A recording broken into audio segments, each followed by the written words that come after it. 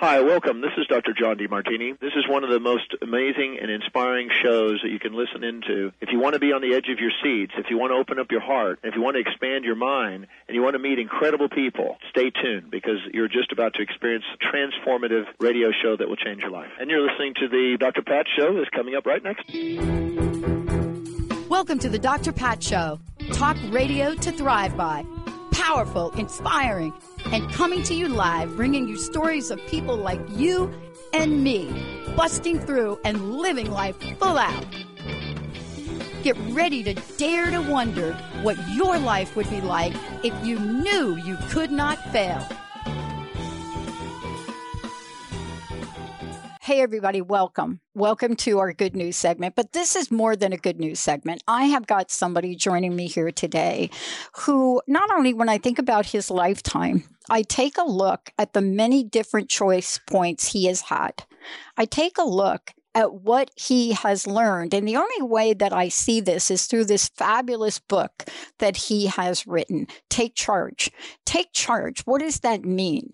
So I was reading his book, Norman Bacall. I was reading his book, and what I was thinking about was for myself, wow, this is such insight, not just for me as I look back at my career, but anybody out there that is thinking about how do I go from where I am today, wherever you are, to that place you want to go in your career and in your life. This is one of these books that comes along once in a blue moon because it cuts to the chase. It's filled with great stories, but it also has such personal meaning. Norman, it's great to have you here. Welcome to the show. Well, thank you very much, Pat. It's an honor and a pleasure to be here. I got to go from a punchline I highlighted in your book, and I'm a highlighter in the book kind of girl. I don't know why that is. I just like to get that highlighter out, and there it is. And I want to go to this part in the book. And it hit me so right between the eyes. So I'm reading the book, and there are a couple things I'm going to talk to you about. But I get to this part, and it's pretty close to the end. And it says this: there is no easy path to the top, regardless of where the mountain is located. Ultimately, it's about choices. We look at some of those choices further on, but I love this. Ultimately, it's about choices. I want to ask you this question. This is a fabulous book, Take Charge, The Skills That Drive Professional Success. I love this. I want to ask you, what was your greatest obstacle? What was that thing, Norm, that you had to overcome?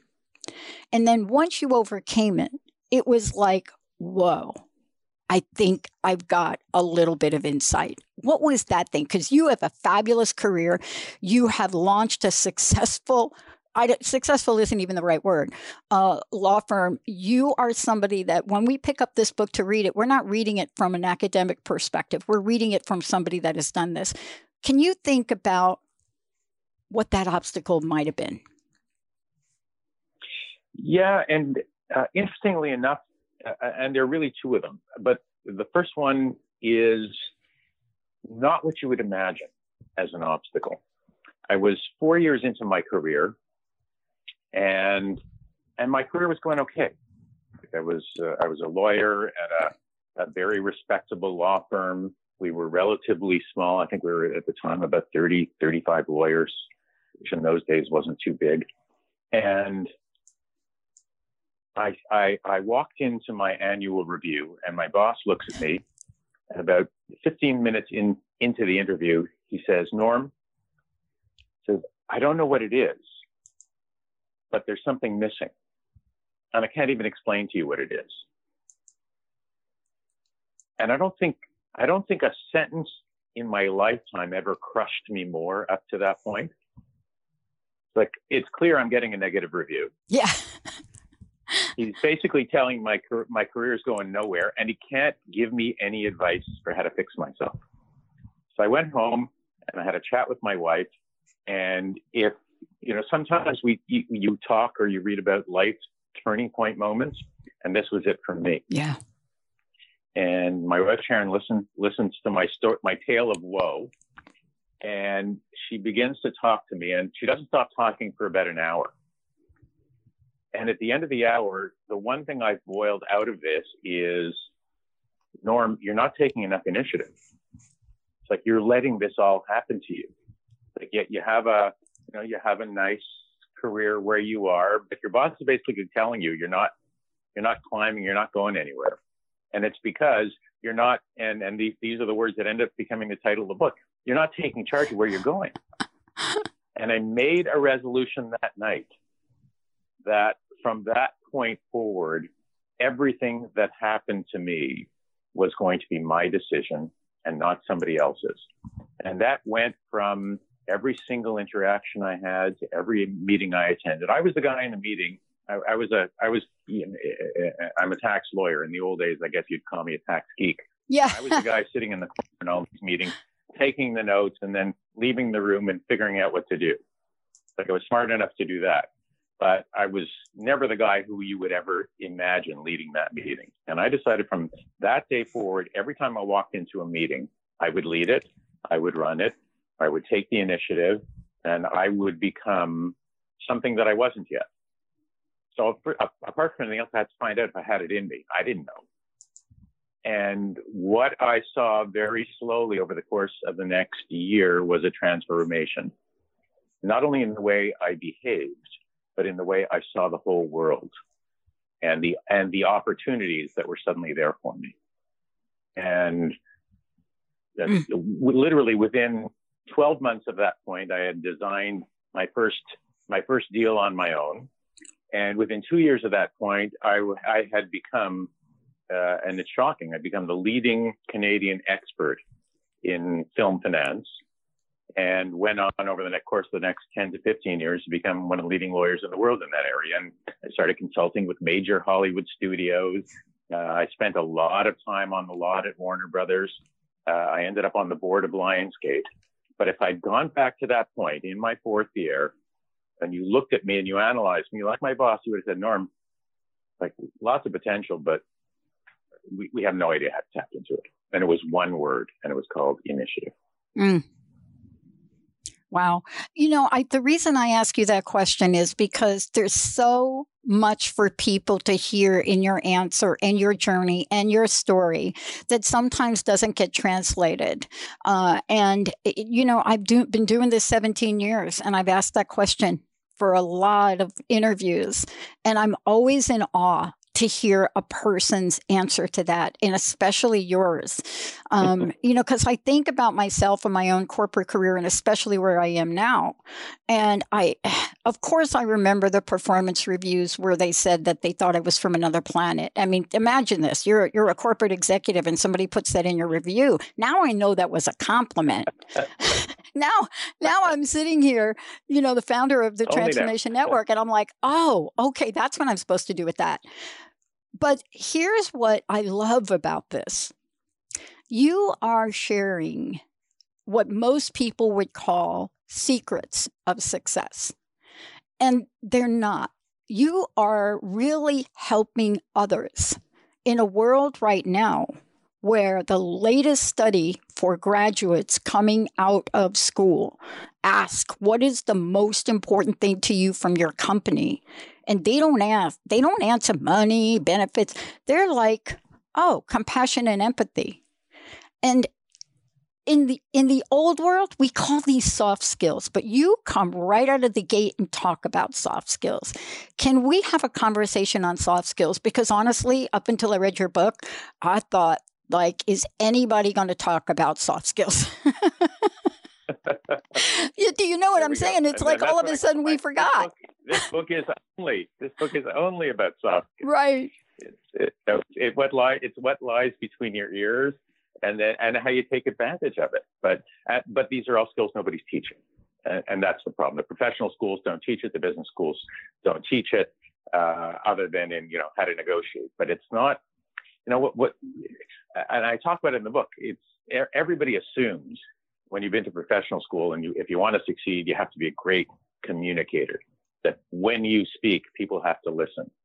And what nobody realizes, or what few people focus on, is It's the reverse. It's as simple as, I mean, your most important communication skill is not how well you speak, it's how well you listen. Mm-hmm.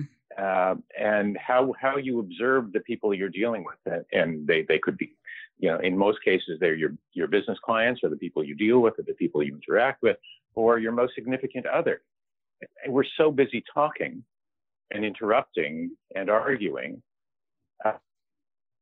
because our perception is, and it's a natural perception, we're the most important person in the world. But when you're trying to deal with someone, when you're trying to create relationships, you got to flip it on its backside. The most important person in the room is the person I'm talking to, which means if I want to benefit from this relationship, whether it's to sell them something or provide them with a service or really understand them or advance our relationship, it's about how well am I listening to you and putting my own thoughts aside. And it's really hard, particularly when you get emotional or when you're convinced that while the other person's speaking, that what you have to say is more important. That's what it always starts with. What I have to say is more important, so listen. Well, guess what? The other person's thinking exactly the same thing. Wow. So if you want to advance with them, and I found this was one of the keys to my success was just sit down, listen to people, hear their stories. I used to be, and I'm just going to segue from that. Yeah. I used to be the guy who, that guy who you're sitting with at a dinner, and the last person in the room you want to be sitting next to is that person because they're just boring as all heck. and if you get in a conversation with them in about 10 seconds, you're not going to know what to say. I was that person.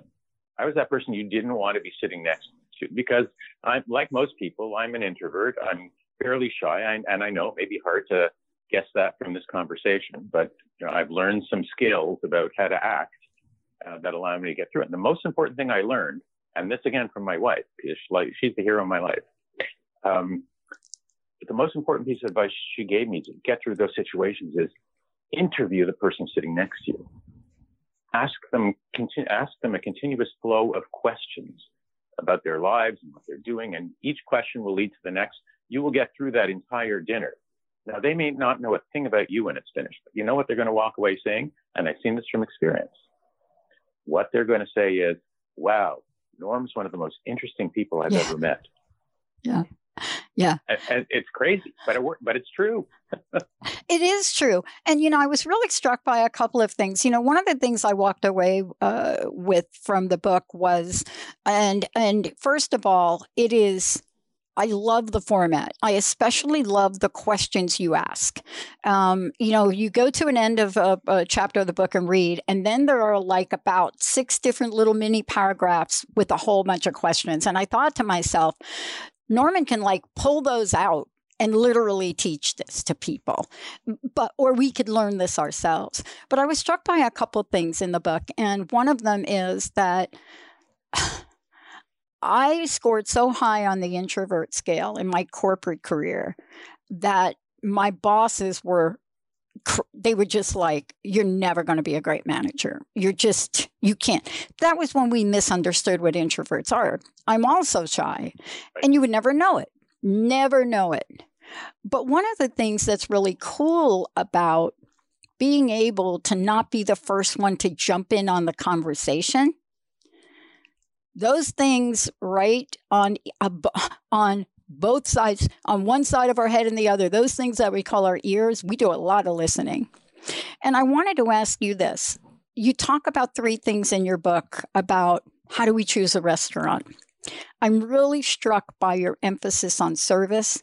And I also think in today's world, it is one of the least understood attribute. And I want to ask you, is service today more important than it was 10 years ago? And will it be the cornerstone, the trigger, the thing that decides I'm going to buy that $1 million ... or not? You triggered an example in my head that I hadn't really thought of until this moment. But because of the pandemic, I'm in my 60s, so we're being very careful, and most of what we order gets delivered. Yeah. But I can tell you, when I look, regardless of what I think about Amazon and how big they are and how they're, how people say they're trying to control the world, when I order something and I get an email from Amazon saying your package will arrive this morning, and it actually arrives about half an hour before I'm expecting it, it's hard for me to think of anything other than these guys are geniuses. Yeah. So you talk about service, and what have they done? Obviously they've got a complicated series of servers and connectivity that they've set up, but the regardless of what's in the background that we never see, they promise and they deliver. And in fact, they consistently beat my expectations. And when you talk about service, and I talk about it in the book, it's about managing expectations and over delivering. Yep. And you hear that, and you hear so many people say it, under promise and over deliver. And they're just words until you actually do it, or until you listen to what your client asks for and says, I can get that to you by Wednesday. And then you deliver it on Tuesday. And they love you. But you delivered on Thursday, and they're off thinking, okay, who else can I hire? No kidding. Who else can I use? Or I don't use that service anymore. And why? Because they've set an expectation that they haven't met. And in that respect, I think, in 100 years, nothing's changed. The only thing that's changed is the way we deliver it and what's going on behind the scenes that you can't see. But I think, and that's why I wanted to reduce it to a restaurant scenario. We as lawyers or accountants or engineers or business people, we're really, we tend to think ourselves perhaps as more educated and more skilled and more sophisticated, but the reality is we're doing the exact same thing that the waiter in the restaurant is doing. Again, a lesson I learned from my, he was working in a restaurant as a waiter, and four women are there. He asks them if they want dessert. They all turn it down. He shows up 5 minutes later with the house special dessert and 4 forks, and he says, "This is on the house." Now, putting the issue of calories aside, of course, they all finish it. He came home that night and he said, "Listen, you won't believe it, but it cost me $8 out of my pay for the cake, but the tip was 30%. Yeah. And you see, this is why I wanted to have this conversation with you. There are so many things in the book that you pinpoint, but clearly there are things that I picked up on immediately that are so important and a seriously important conversation to have for people that want to learn the skills, to advance their professional career, to be successful.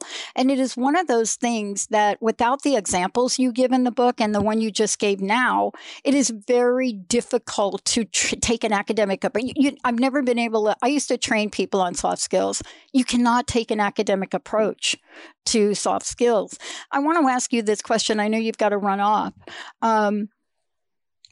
This to me, and that example you gave about Amazon, here's my thing.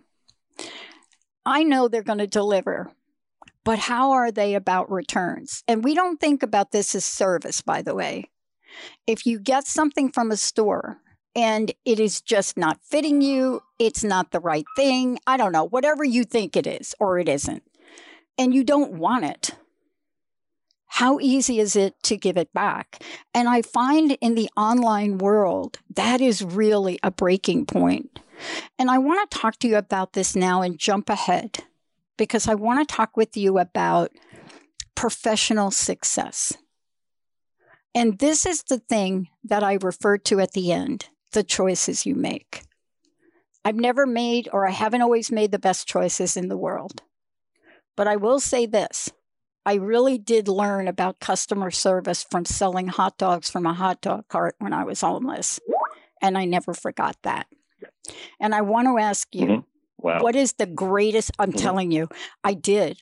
I mean, I learned that when Luigi walks up to you with his, $1,000 Italian shoes, you say, "Oh my God, I love your shoes." And a new tie, you say, "I love your tie." And you get the hot dog ready 3 people before they get there. And I was desperate, Norman. I was desperate. I got hot dogs to eat. How hungry do we have to be in today's world to really say, I'm going to learn these skills? You're asking it in a different way than somebody asked me yesterday. Like, what's the most important thing that I look for when I'm taking? Because I mentor young people. Yep. And I sometimes mentor old people, but it's the most fun with young people who are starting out. And they say, what's the most important thing you look for in deciding who I take on? And the simple answer is determination. Because it doesn't matter. It doesn't matter how many years of work or service you put in. What matters way more is how determined you are. Because let's face it, there's going to be obstacles. There's going to be problems. There are going to be things you don't know how to do. And you have to get over your fear of people thinking, oh my God, I can't believe Norm doesn't know how to do that yet.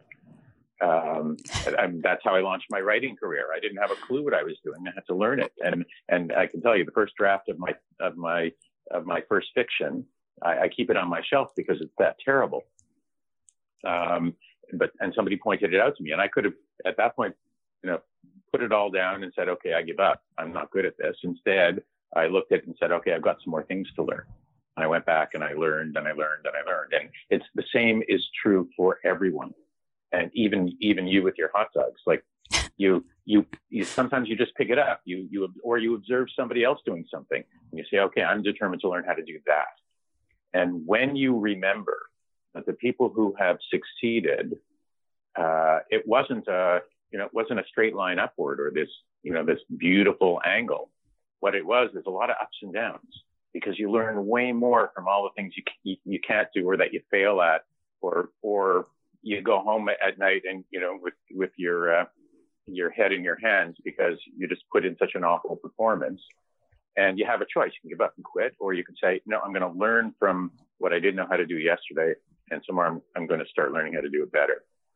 And what you see, and this is what came out from all the people I interviewed. And I interviewed close to 25 people who are all, as you know, their stories are all in the book. Yeah. And the one thing they all had in common was that ability to fight through those moments where they were just middle, lower the pack. And one of them started, with arrived from Jamaica with a shirt on his back and nothing else, and made it. And you look at those, and they don't have to be the exceptions. Right. If you're determined to succeed and willing to learn and accepting that you're going to face failure along the way, and failure is good for you. I mean, for me, the greatest thing that ever happened to me, I can only say this in hindsight, was, the business that I spent 25 years building collapsed the year after I left management. So at first blush, it was a huge economic loss, and pretty much everything I'd spent my entire adult life building was disappeared. Everything was gone. Everything was gone. And I thought, what a huge loss. And again, it was my wife who gave me a pen and a piece of paper and said, start processing your anger. And that's what began my writing. That began my writing career. So out of the ashes came this new opportunity. And we all have that opportunity. It doesn't matter how bad things are today. As you know, it doesn't matter that you're starving and homeless. It takes one opportunity, or as I say to the people I'm mentoring, just one client is all you need to get started to change your life. And you can do it. I think your book and your message and what you have shared so generously, Norm, has been for so many people that pick this book up and read it. It is a blueprint, not just about professional success, but so many of the things you've included in here are also attributes of personal success.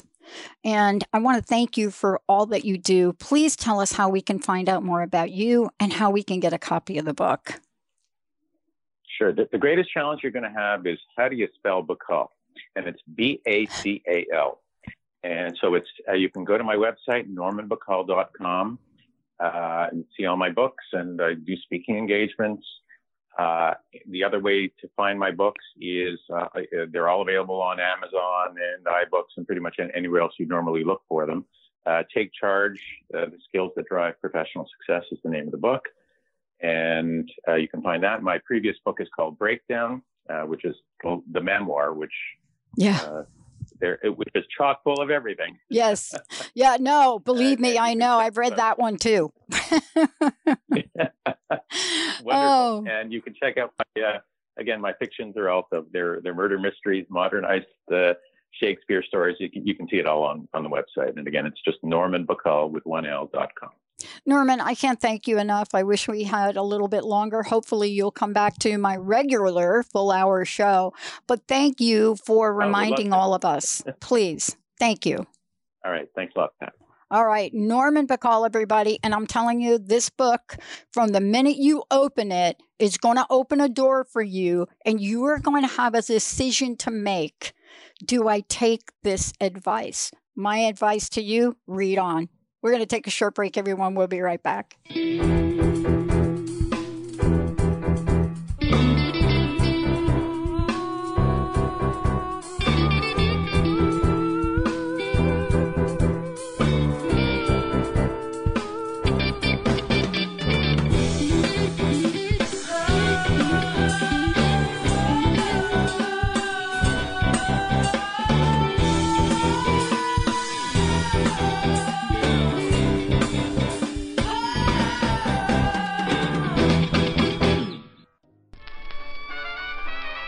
You've been listening, but are you watching? Tune in to your favorite shows on the Transformation Talk Radio Facebook page. We stream live video podcasts every day. Hi, welcome. This is Dr. John DeMartini. This is one of the most amazing and inspiring shows that you can listen into. If you want to be on the edge of your seats, if you want to open up your heart, if you want to expand your mind, and you want to meet incredible people, stay tuned, because you're just about to experience a transformative radio show that will change your life. And you're listening to the Dr. Pat Show that's coming up right next. Welcome to the Dr. Pat Show. Talk radio to thrive by.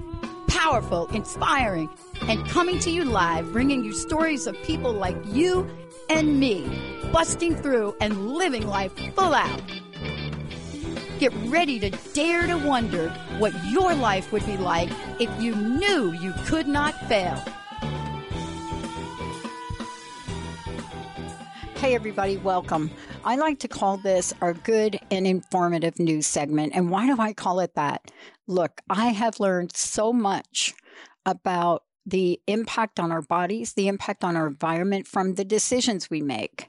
But what is it about this Earth Day that is so very important to take in and think about the next decision we make? Today, Joshua Porva is joining me here today, Senior Vice President of International Affairs for the People for the Ethical Treatment of Animals, PETA. And what is today and why is today one of the most important days that you're going to know as you make these next decisions? Here's what it is. We don't understand the impact of the food that we put in our bodies or that we buy. We don't quite understand the ripple effect. But here's one thing to think about. How does meat and dairy affect us? And I don't just mean us as humans. I mean, how does it affect weather? How does it affect what we're doing to the planet? And why now, more than I've seen in my lifetime, plant-based foods really rising to the top? Porva, it's great to have you here. Welcome to the show. Thanks for having me, Dr. Pat. It's wonderful to be here. You know, I got to tell you, I was quite excited, although I don't make a lot of stops through fast food, but I was quite excited to hear about a change in culture when it came to food and meat. And what I mean by that is, let me just call it the testing they are doing with plant-based food. But I'm not quite sure people understand how deep down the well this situation goes. I think people sometimes think it's great to really go plant-based, but this has some serious implications. And that's part of your message today for Earth Day, isn't it? Oh, absolutely. What we choose to eat has a tremendous impact on the planet. In fact, the researchers at the University of Oxford found that cutting out meat and dairy products from our diet can reduce an individual's carbon footprint from food by 73%. And that makes it conceivably the single biggest way to reduce your impact on the planet. And increasingly, people around the world are realizing that one of the easiest ways to save animals, the planet, and our own health is to eat vegan. In fact, each vegan saves up to 200 animals' lives a year simply by not eating them. You know, I was thinking about some of the numbers before we came on here, and I was doing a little bit of my research, and I was shocked. I mean, I consider myself to be, not super well informed, but pretty much I know what's going on. But when I saw some of the numbers, and I'm talking in particular about the amount of life lost to feed human beings, I had to go back and look at these numbers again. And I just thought, wow, we live in such an abundant place, and we don't recognize how quickly 80 billion land animals, trillions of marine life animals killed every year. I had to just stop for a minute, and I couldn't wrap my mind around that. Oh, I know. I mean, 80 billion land animals are killed every single year for food. That is 8 times the number of humans that there are on the planet. And 2.7 trillion fish are caught every year. That is up to 5 million fish caught every single minute. So when we look at those numbers and the fact that as many as 99% of animals in the U.S. are factory farmed, which means that they are confined to sheds or warehouses by the tens of thousands, it starts to become easier to understand how resource intensive the meat, egg, and dairy industry is, because it takes far more resources to channel huge amounts of plants and water through animals and to clear land to rear those animals and the crops to feed them than it does to eat these plants direct.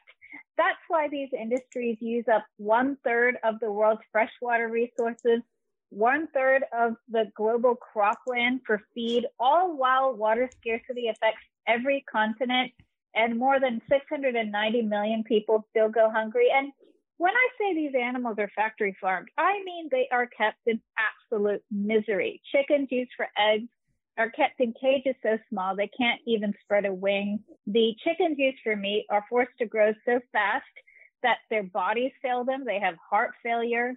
Male calves are unwanted by the dairy industry because they can't produce milk and they're confined to narrow crates for veal. Pregnant pigs are kept in metal cages so small they can't even turn around. I mean, we don't have to be part of this misery. And if we're not, we're better off for it, because Academy of Nutrition and Dietetics, which is the largest organization of food and nutrition professionals in the U.S., they say that if you're vegan, you're at reduced risk of heart disease, type 2 diabetes, hypertension, certain cancers, and obesity.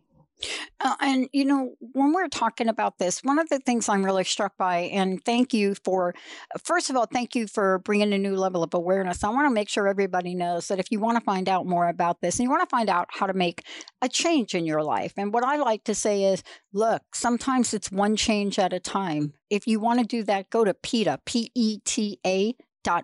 That's PETA, PETA.org. Look, one of the things that, boy, I'd be sorry if we didn't talk about this. I recently discovered I have family in Brazil, and I am acutely aware of how they look at the planet differently than perhaps we do here in the U.S. and maybe other countries. And there's something interesting that's happening all around the world, but I find it more interesting, especially in South America. And that is, we are just cutting down plants, trees. We're just chopping away at them. And when you see the pictures of these, it just makes you gasp for air, literally. And I know that has a lot of different reasons that that's going on, but I want to understand the relationship between some of that and how it relates to animal-based foods. Oh, well, we literally are gasping for air, because cattle used and killed for meat and leather are responsible for about 80% of all deforestation in the Amazon region. And it's not just nice to have those trees and those animals who live in that forest. The Amazon produces about 20% of the world's oxygen. And in the Amazon, fires are deliberately set to clear land for animals reared for meat, and they can get out of control. We've seen that happen. And facilities linked to raising animals for food occupy about 45% or nearly half of the global surface area. So when you think about it that way, we can see that the meat, egg, and dairy industries are linked to species extinction, because as animal agriculture continues to take over the Earth's landmass, species-rich habitats like the Amazon are being destroyed. When it's hard as you and I are speaking, and that's why I love what you do at PETA, because you not only tell us about these things, but you show us images, you show us pictures, you really connect us to the heart and the pulse of not only what's going on, but we're talking today because we can modify our diets. And, this is the thing that I love now about when I have conversations like this. As a side note, one of the first talks I ever did as I was giving birth to myself to become a little bit more green friendly back in the day. Mm-hmm. I did a talk on the 50 Shades of Green. And I remember doing that talk in a large audience. And what I was saying was, yes, ideally you want to go to the deep shade of green if you could get there. But if you can't, you've got to start somewhere. That was not well received about 10 years ago, just saying. But this topic is akin to that for me. If we don't start somewhere to make a change, we'll never get on the pathway to further change. How can you help us with understanding the importance of making even the simplest change for people? Oh, well, you already mentioned our website, PETA.org. People can find tons of resources on there, tons of facts. They'll find recipes to help them eat vegan. They'll find resources to help them live vegan. For example, where to buy vegan fashion or where to buy cosmetics that haven't been tested on animals. And the reason I mentioned that is because cow leather is now regarded as the most polluting material in fashion. And so it's very important that we live vegan. And a lot of people are looking at their diet, looking at what they buy and making changes. In fact, 2/3 of Americans reported reducing meat consumption in some capacity over 3 years. And everything we do helps. Absolutely. In fact, Oxford Martin School researchers, they found that a global switch to vegan diets could save 8.1 million lives by 2050, reduce greenhouse gas emissions by 70%, lead to healthcare-related savings up to $1,000 billion per year, and it could avoid climate-related damages of $1.5 trillion. Each person who decides to have a vegan meal one day is helping toward making those positive changes happen. Yeah. And that brings me to, I want to make sure I get this question in. I know you're going to be running off here in a minute. How are we doing with our industries? How are we doing with industries moving, or at least providing more options when it comes to vegan meats, milks, cheeses, and other foods? What are you seeing in industries and corporations as the providers of food? Oh, well, these days you can go to just about any supermarket anywhere in the U.S. and you'll find delicious vegan meats, wonderful vegan milks. You'll have to find vegan cheeses, vegan yogurts, vegan ice creams, because as the demand changes, so does the supply. And with that comes also new, wonderful business opportunities. That's why we see the global plant-based meat market value, it's estimated to reach $35 billion by 2027, and vegan milks are estimated to reach a profit of 41 billion by 2025. So we're even seeing meat companies getting in on the action, like Tyson Foods, Smithfield, Hormel. All of them have come out with their own plant-based meats. You can go to places like Baskin Robbins, Carl's Jr., Del Taco, Starbucks. All of them are have wonderful vegan options these days. And the other thing too, I know you talk about is we're finding that people in the industry, especially dairy, are able to convert some of their old machinery and equipment. And I think that has always been the sticking point for industry, but they are finding that they can literally convert some of their old processing equipment. And I think that is refreshing information, isn't it? Oh, for sure. There's a dairy or a former dairy, I should say, called Elmhurst in New York, which now sells plant milk instead of cow milk, and it's a dairy that was in existence for 100 years. So that's right. We're now seeing there's a beef farmer in the UK who's now switched to plant production. He uses his land for producing plants instead. There's been transitions made by pig farmers. And so people around the world, they're having a change of heart as they're learning more and more about how going vegan, living vegan can help in such a huge variety of ways, can help animals, can help the planet, can help our own health. Thank you, Purva. Thank you so much for today and everything that you all do at PETA. We're going to take a short break, everybody. We'll be right back. Get empowered. Transformation Talk Radio.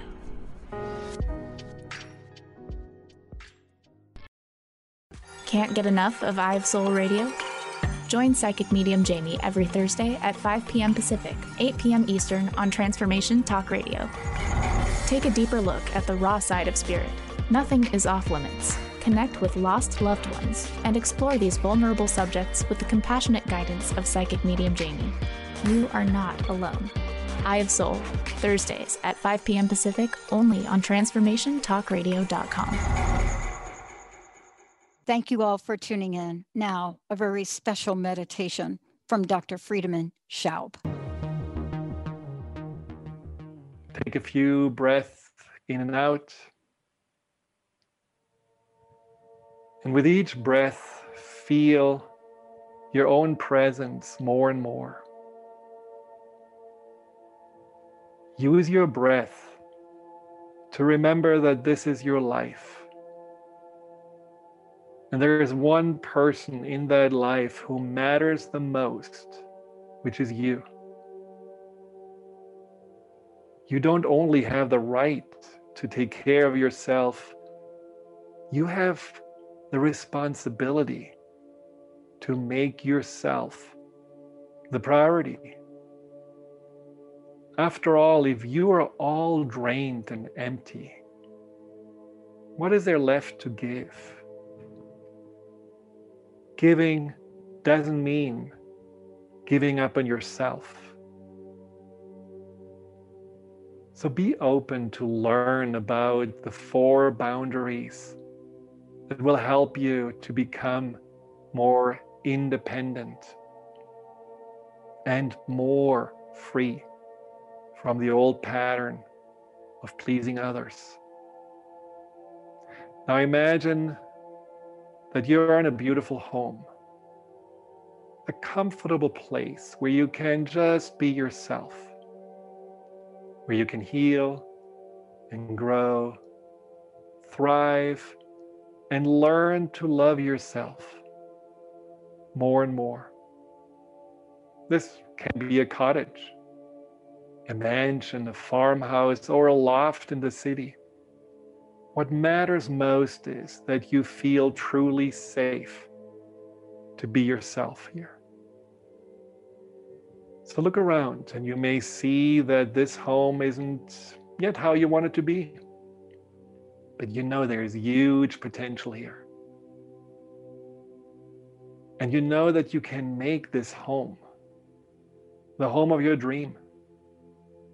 You have the ability to do the things that need to be done every day. But even more than that, you also know that you can find out things that you always wanted to do, and you can do them now in that home without any doubts and hesitations. And all of a sudden, you hear somebody knocking at the door.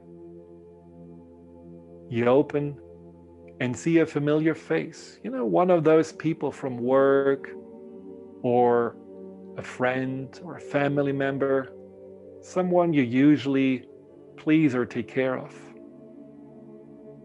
And this person is here with an expectation, as always, for you to drop whatever you're doing, to leave your home, and to take care of his or her needs. But unlike all the other times where you immediately agree and give, and even often overgive, this time you say kindly but firmly, no. I have to take care of my home, myself, and my life first. And you notice with surprise that your visitor accepts your boundary and is actually leaving with more respect and appreciation for you than before. So back in your house, you take a moment and with excitement and relief, you realize that saying no wasn't that difficult. And it was actually quite empowering. But then you hear this familiar inner voice piping up. The voice of that part of you that starts feeling anxious and maybe even guilty about disappointing others and potentially losing their acceptance and approval. So you sit down and kindly but firmly say, no, we are not going down the path of guilt and shame.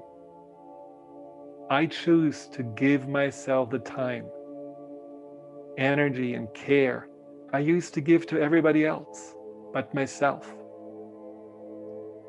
Taking care of myself is not selfish or self-centered. Taking care of myself is my sacred responsibility to myself and my life.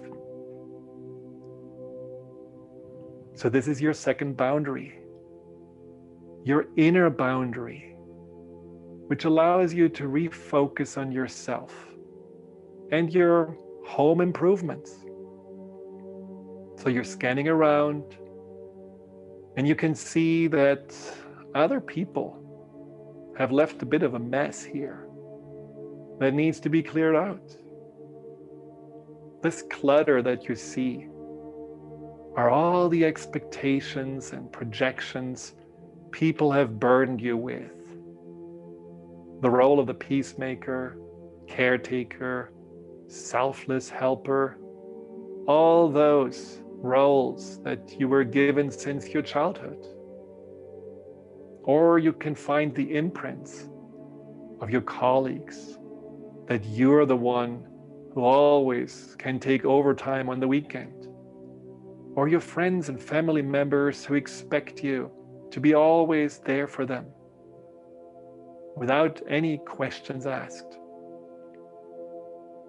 So this is your third boundary, which is to let go of all these old patterns and programs that no longer serve you and, truthfully, have only distracted you from yourself.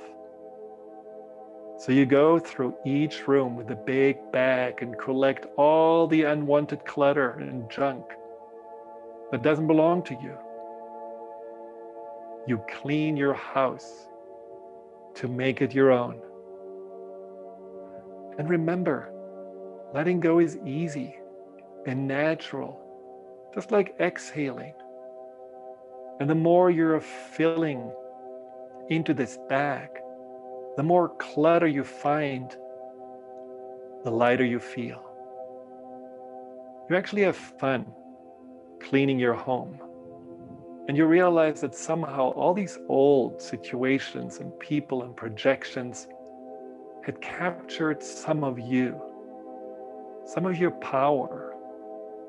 So by taking charge and letting go, you feel your power returning more and more. And you feel that you're creating space for more of yourself, your authentic truth, to return as well. Now, after all this great work, you sit down and relax and put your feet up. And you know how empowering it feels to have your boundaries, to say no to others, to say no to your own impulses, to feel bad when you don't take care of others. You enjoy the freedom and the lightness of releasing the old energies and echoes of other people's expectations. But you also realize when you take a moment and look into your heart that you are a kind and caring person, somebody who wants to do good in the world. And so here is your fourth boundary, the force field of compassion. In the past, you have taken the problems and needs of others personally. You have absorbed their feelings and expectations and opinions, and therefore were often unable to discern between them and yourself.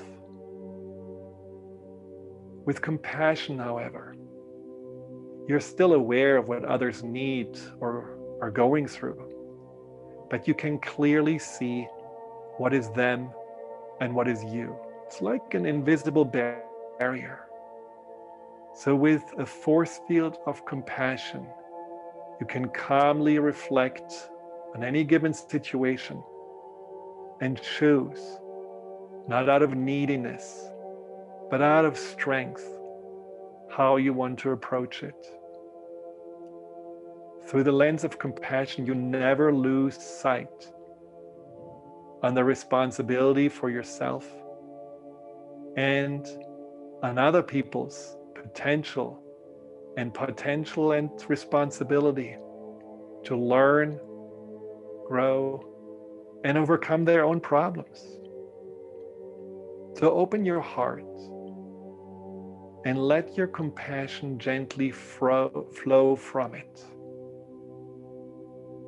Fill yourself up and surround yourself with that compassion like a beautiful light. Feel this compassion not only for others, but also for yourself.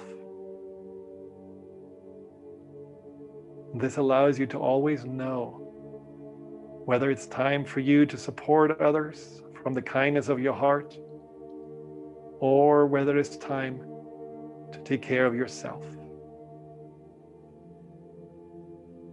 And as you sit in the light of your compassion,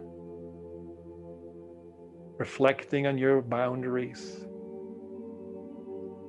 you trust that through your kind and caring nature, you will continue to be of support to those that you love and care about.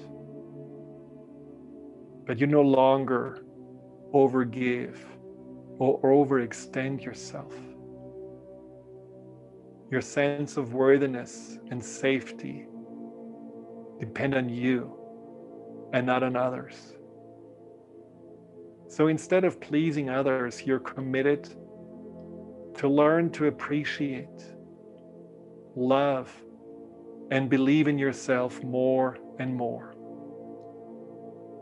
Because whatever you have been looking for in others is already available to you within. So allow yourself just to let all these messages percolate in your system, find their place in your mind. Take on what feels right. And let yourself just be inspired by whatever you have now seen as possible for you to find yourself, your independence, and your peace, confidence, and happiness through letting go of pleasing others and learning to focus more on yourself. And then allow yourself to take a nice breath in. Exhale. One more time, deeply inhale. Exhale.